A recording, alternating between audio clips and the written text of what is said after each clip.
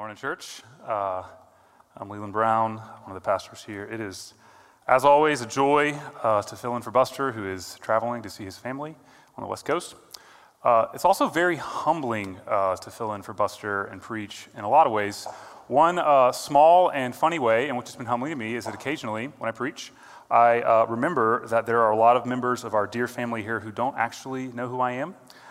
Because they will compliment Van on my most recent sermon. Van's another pastor here. I guess I consider that like a double compliment, you know? Like they like the sermon and confused with Van. But anyways, apparently when there are two associate pastors who both have beards and glasses and love coffee and quote literature, it can be kind of hard to know who's who. So I'm Leland again.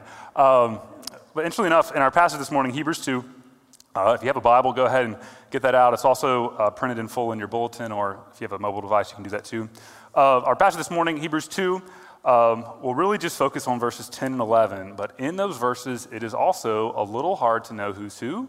God the Father and the Lord Jesus Christ and God's people are all spoken of in some not immediately clear ways. So I'm just going to explain who's who briefly. We'll read the text, and then hopefully we'll understand and jump in. So verse 10 and 11 read, "For it was fitting that he, for whom and by whom all things exist," that's God the Father, "in bringing many sons to glory," the many sons, that's all of God's people. You could translate it sons and daughters. All right, that's what God's doing, is bringing us to glory.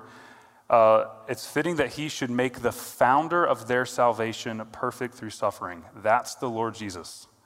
And then in verse 11, "For," this is the reason why it's such a good idea, "he who sanctifies," that is also the Lord Jesus, "and those who are sanctified," that's again us, God's people, "they all have one source." And that source, as we will see, is a full human experience. So the loaded and mind-boggling message of these two verses is essentially that it is fitting and it makes God look good and glorious in his plan for us to make the Lord Jesus perfect through suffering, so that the one who sanctifies us, the Lord Jesus, has himself been sanctified. We'll take a whole sermon to explain what that means, I think. But we're going to read all the way to verse 18, and we will spend just a little bit of time in the other verses. So here we go. Hebrews 2, 10 to 18 in full. "For it was fitting that he, for whom and by whom all things exist, in bringing many sons to glory, should make the founder of their salvation perfect through suffering. For he who sanctifies and those who are sanctified all have one source. That is why he's not ashamed to call them," again, that's us, God's people, "brothers, saying, 'I will tell of your name to my brothers. In the midst of the congregation, I will sing your praise. And again, I will put my trust in him. And again, behold, I and the children God has given me. Since therefore the children share in flesh and blood, he himself likewise partook of the same things, that through death he might destroy the one who has the power of death, that is the devil, and deliver all those who through fear of death were subject to lifelong slavery. For surely it's not the angels he helps, but he helps the offspring of Abraham. Therefore he had to be made like his brothers in every respect, so that he might become a merciful and faithful high priest in the service of God, to make propitiation for the sins of the people. For because he himself has suffered when tempted, he is able to help those who are being tempted." Let's pray.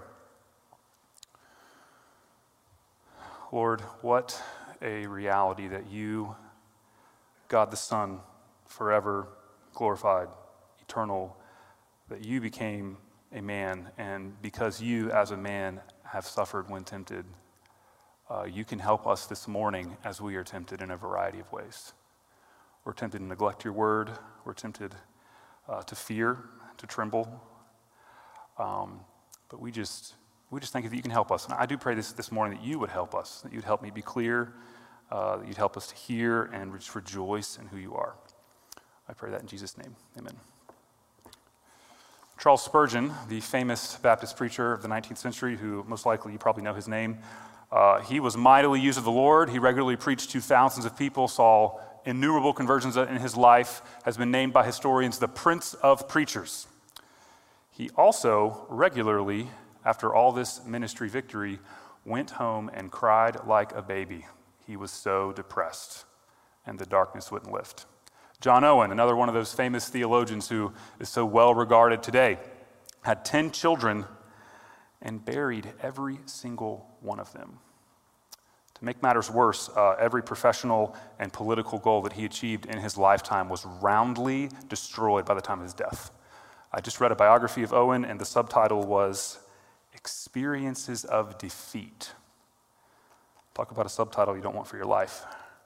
Adoniram Judson, the first American missionary to cross the Atlantic, went to Burma, which is modern-day Myanmar, and basically was the reason there were ever Burmese Christians. He established the church there, but a couple years in, he was put into prison by the Burmese authorities, and Burma was a jungle, and these Burmese authorities were not nice people, so in this prison, they would hang you upside down by your feet at night to sleep so that you would be extremely uncomfortable, and so your head would be on the ground where all the jungle creatures could crawl on you.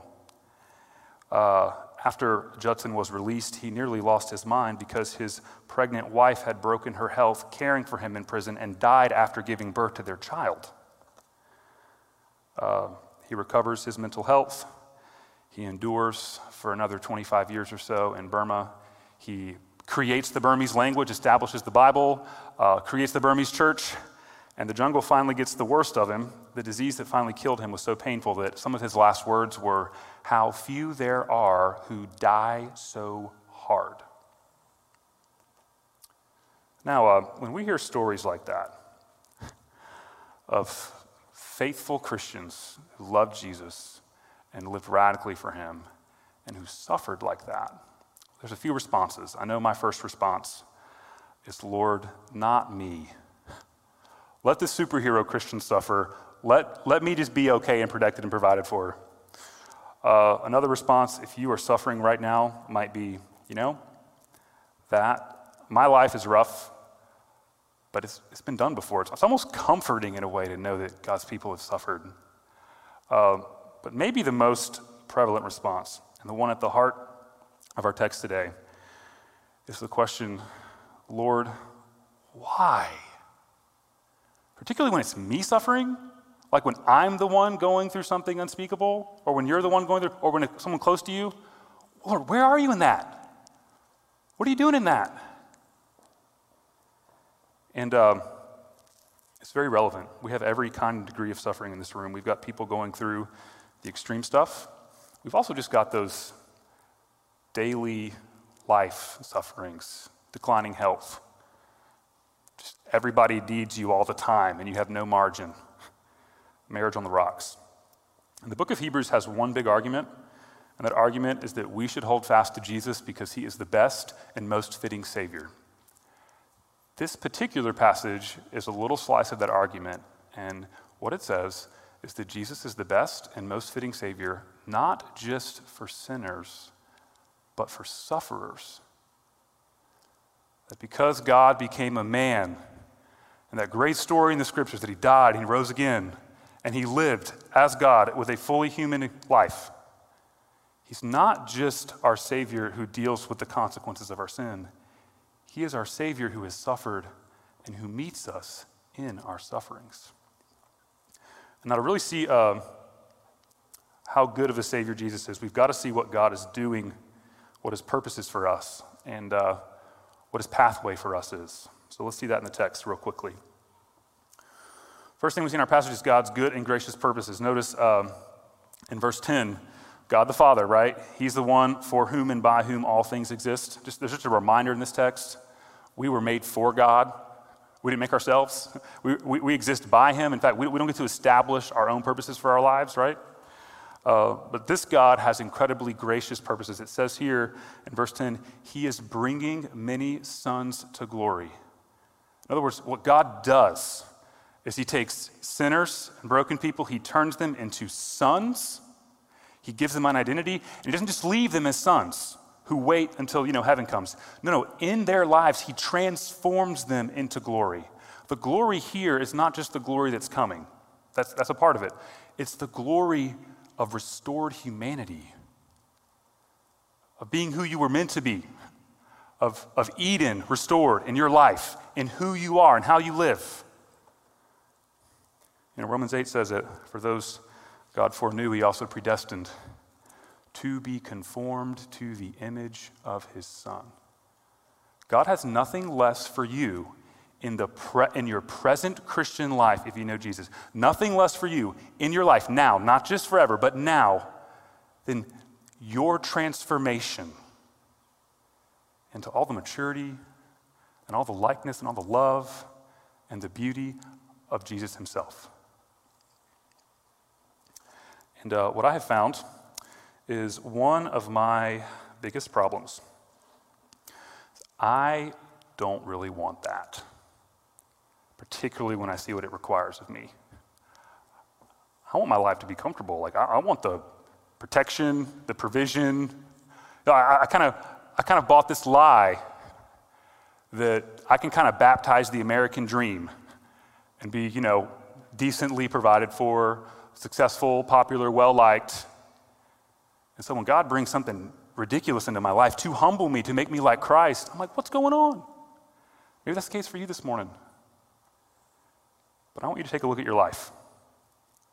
The details, the circumstances, the blessings, the really hard things, and all those treadmill, boring things in the between.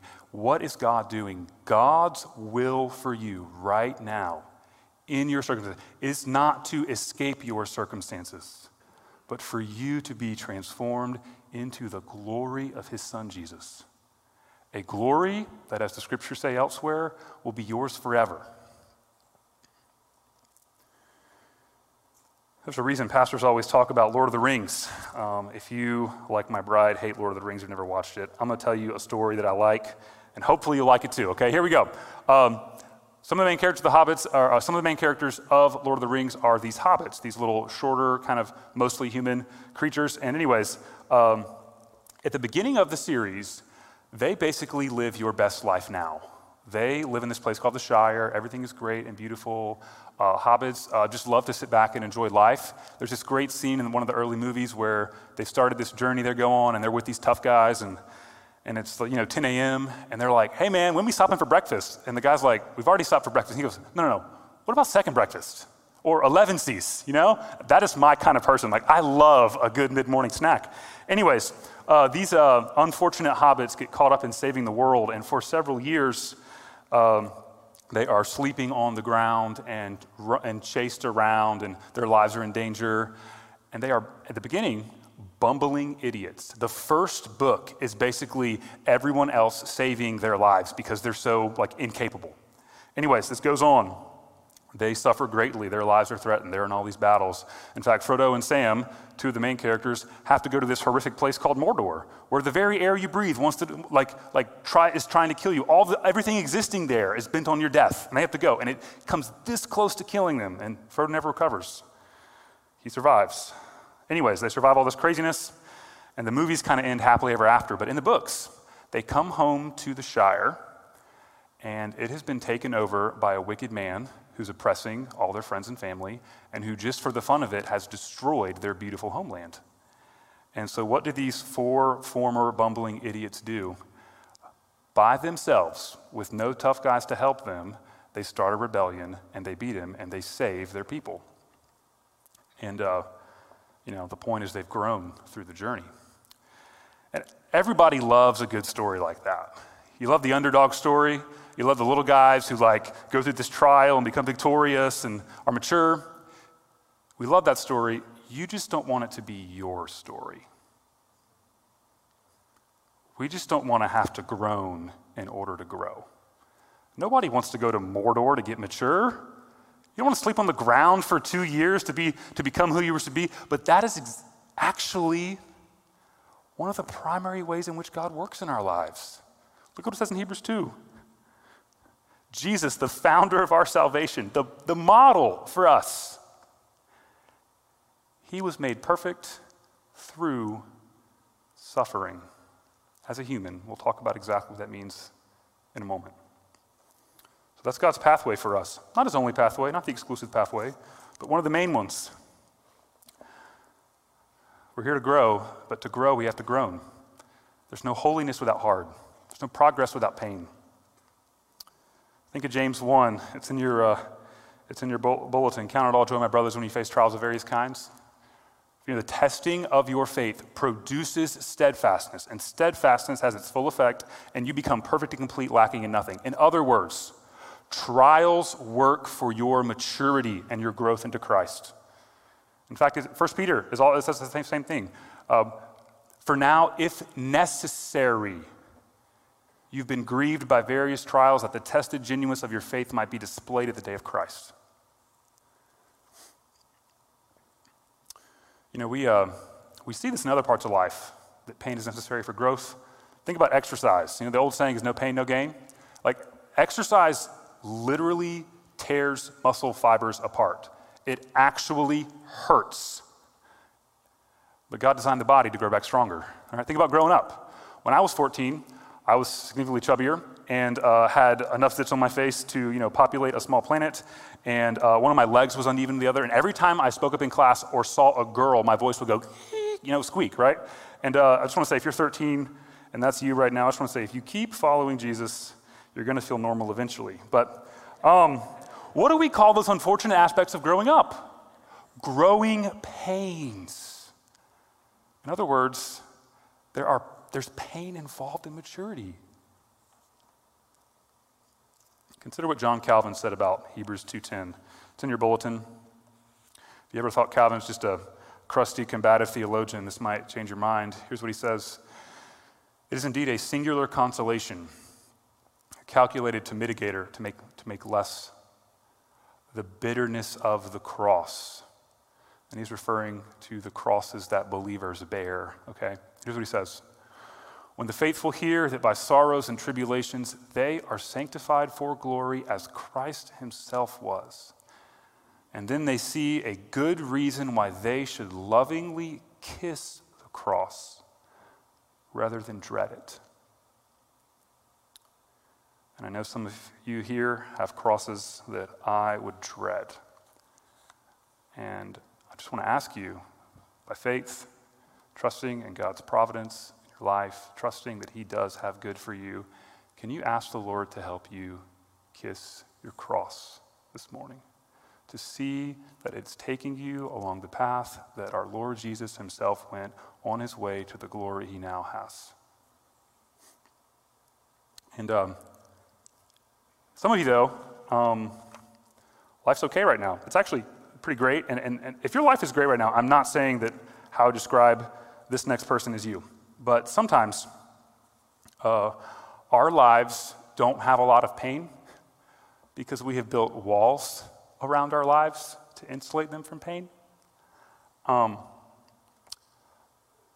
My wife and I were foster parents for a little while, and people would always say this to us. And if you said this to a foster parent, I'm not talking to you, okay? I'm not calling you out. It's fine. I know it was a compliment. But they're trying to compliment us, and they would say this. They would say, you guys are so amazing in what you're doing. Thank you so much. That feels good, right? But then they would say this.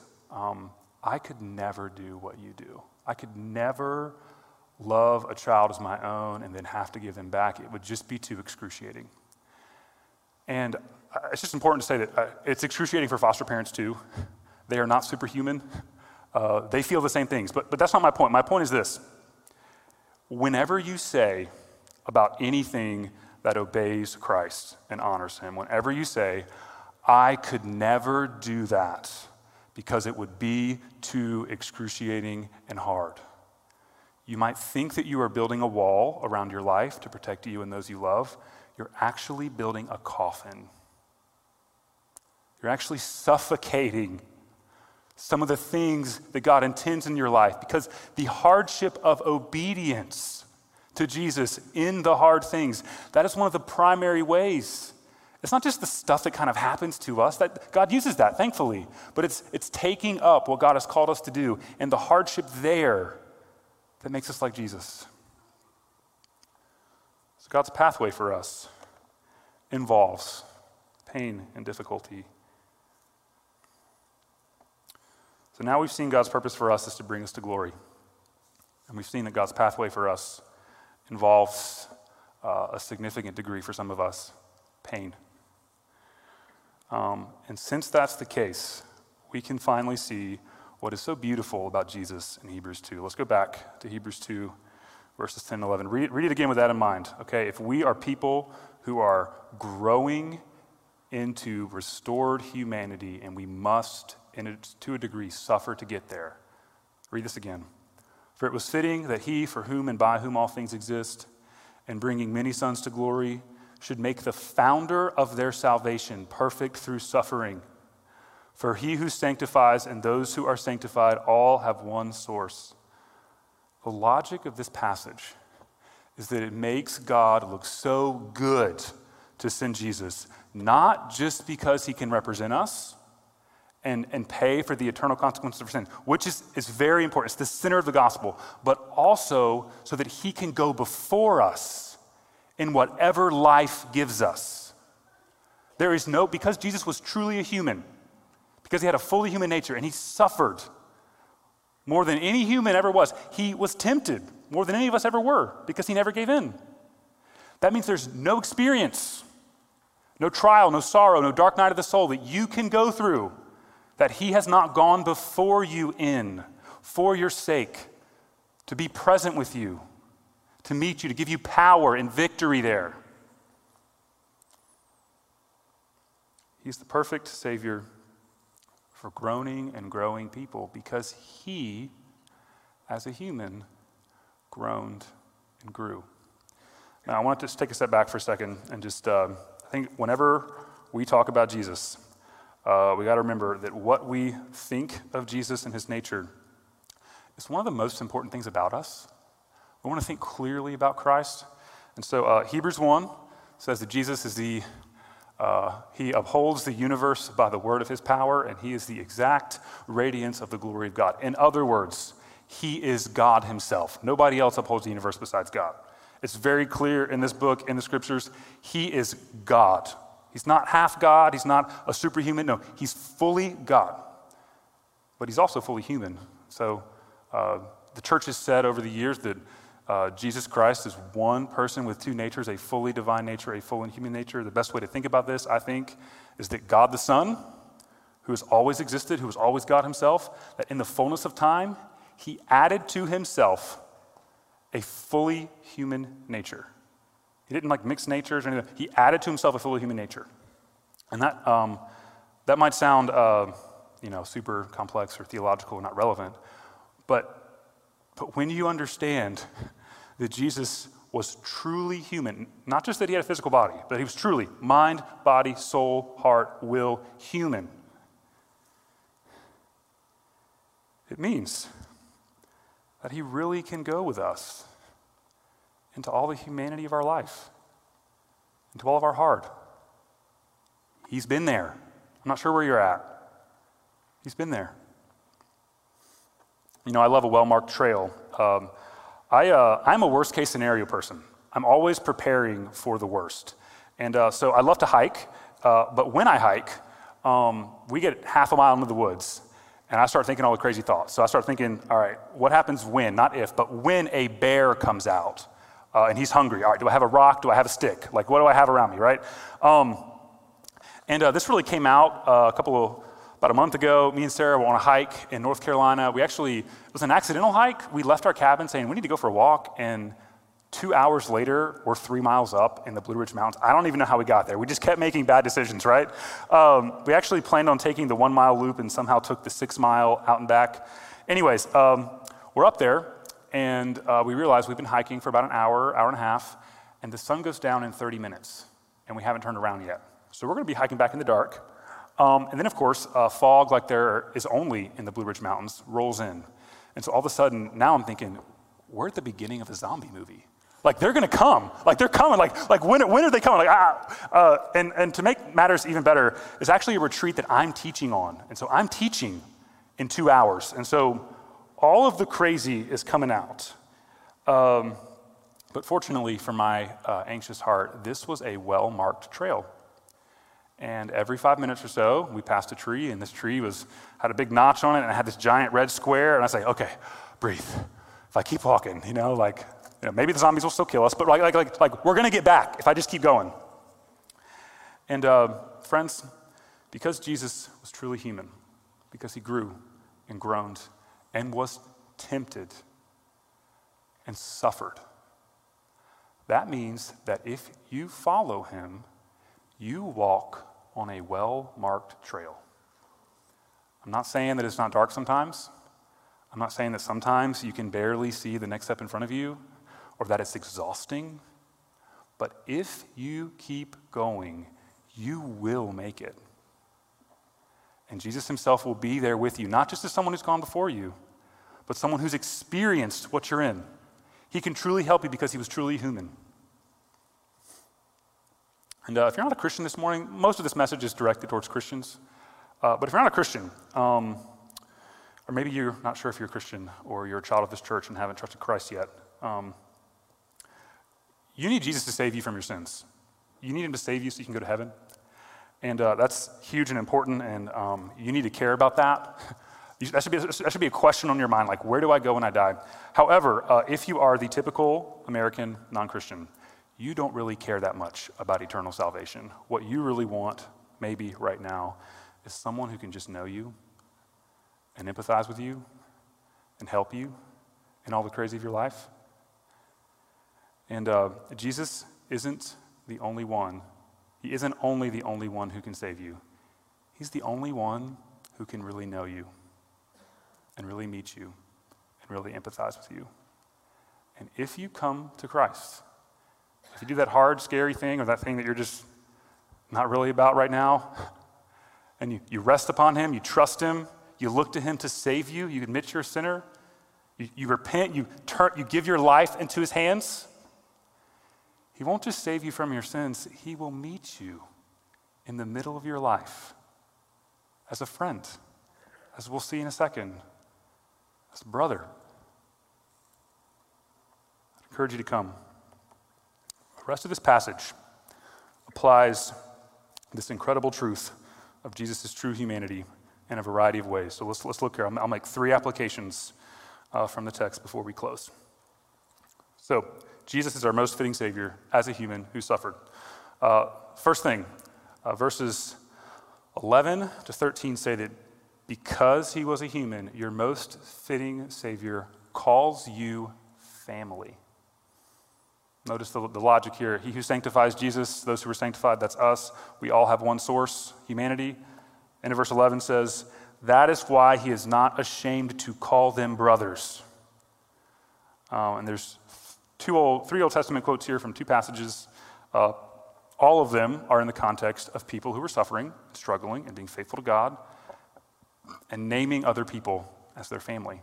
So the idea, I think, is that Jesus is the chief of those, and his people are the ones he calls family. But look at those 2 words, not ashamed, and brothers, or you could say sisters or children. That, if you know Jesus, that is what Jesus speaks over your life. Not when you're doing great, not when you're triumphant, not when you're fearless and life's going great, but in the middle of your humanity. Jesus is not ashamed of you. Some of you here, you need to receive that. You've let what other people have spoken over your life. You've let the shame of your upbringing or your experience or people said define you. And this morning, a step towards joy and repentance for you looks like receiving this from Jesus. He calls you family. You have a seat at the table. He's not ashamed of you. Second, because he was a human, your most fitting Savior, Jesus, has conquered the scariest things. Look at verses 14 to 15. Since therefore the children share in flesh and blood, he himself likewise partook of the same things, that through death he might destroy the one who has the power of death, that is, the devil, and deliver all those who through fear of death were subject to lifelong slavery.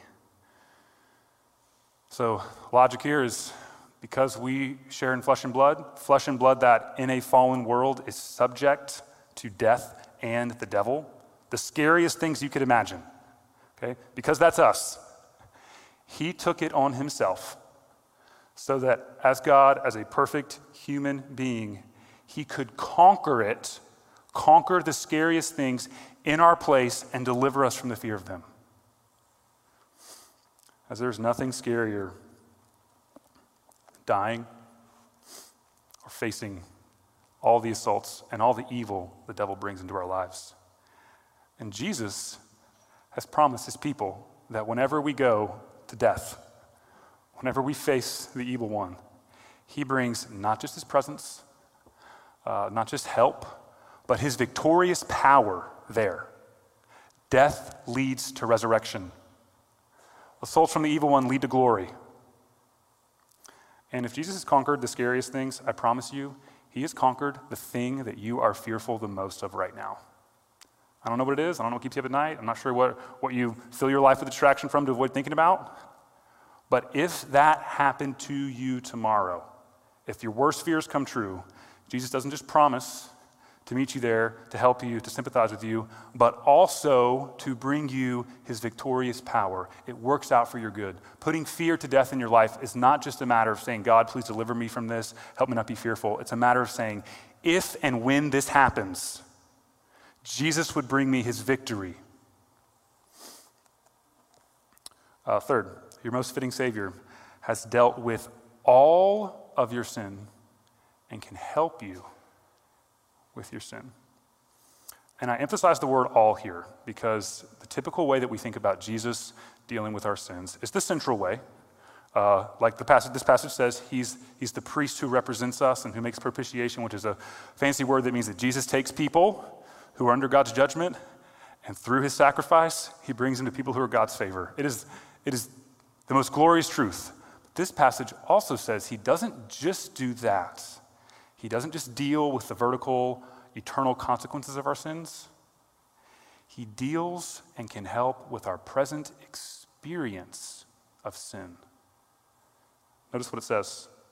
Because he himself has suffered when tempted, he is able to help those who are being tempted. Jesus' humanity means that he can help you with your temptations.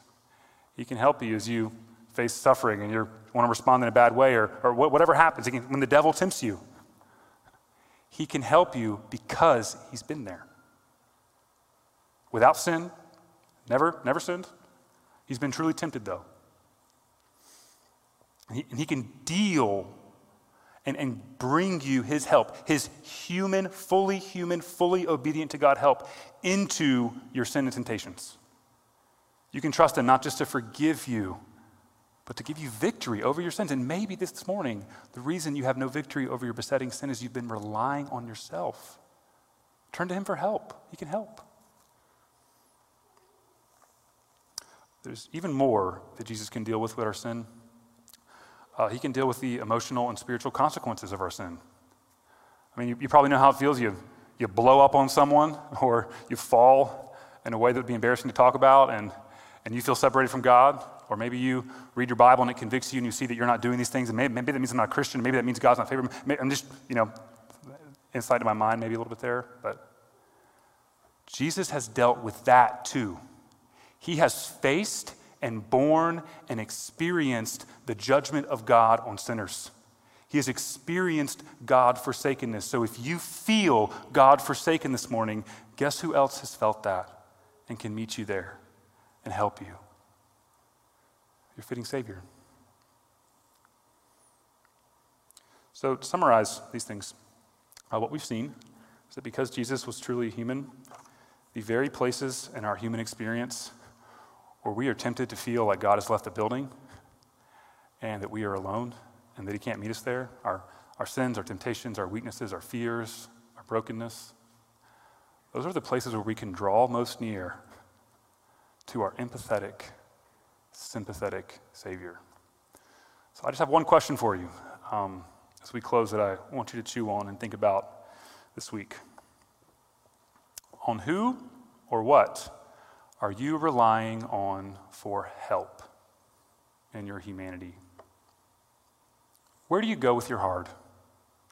What do you do to deal with all the trials and sufferings and temptations you face in this life? This book was written to a group of people whose big temptation was to walk away from Jesus because their Christian lives had gotten hard. Their culture was pressuring them. Sound familiar? And the argument of this passage is that walking away from Jesus because things are hard is insanity because he's the only one who can help you with hard. And maybe that's not your temptation this morning, but maybe the way you're dealing with your pain and your difficulty is a small way of walking away from Jesus. self-medicating, spending hours in front of a screen to unwind, going to friend after friend after friend, to pastor to mentor, to figure out if someone has a magical word to make you feel better. Those things are not relying upon Christ for help. And Christ is not, he's not disappointed in you for that. He's not frustrated with you. He's empathetic towards you. He's felt the difficulty and suffering of human life, and he invites you this morning to come to him, your fitting, human, suffering Savior, for help in all of your needs. Let's do that this week. I'll pray.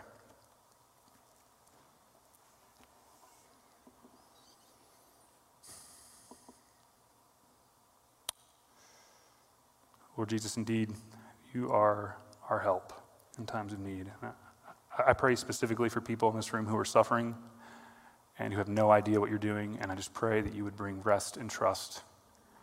And I pray you'd bring your particular helping presence and power into their lives.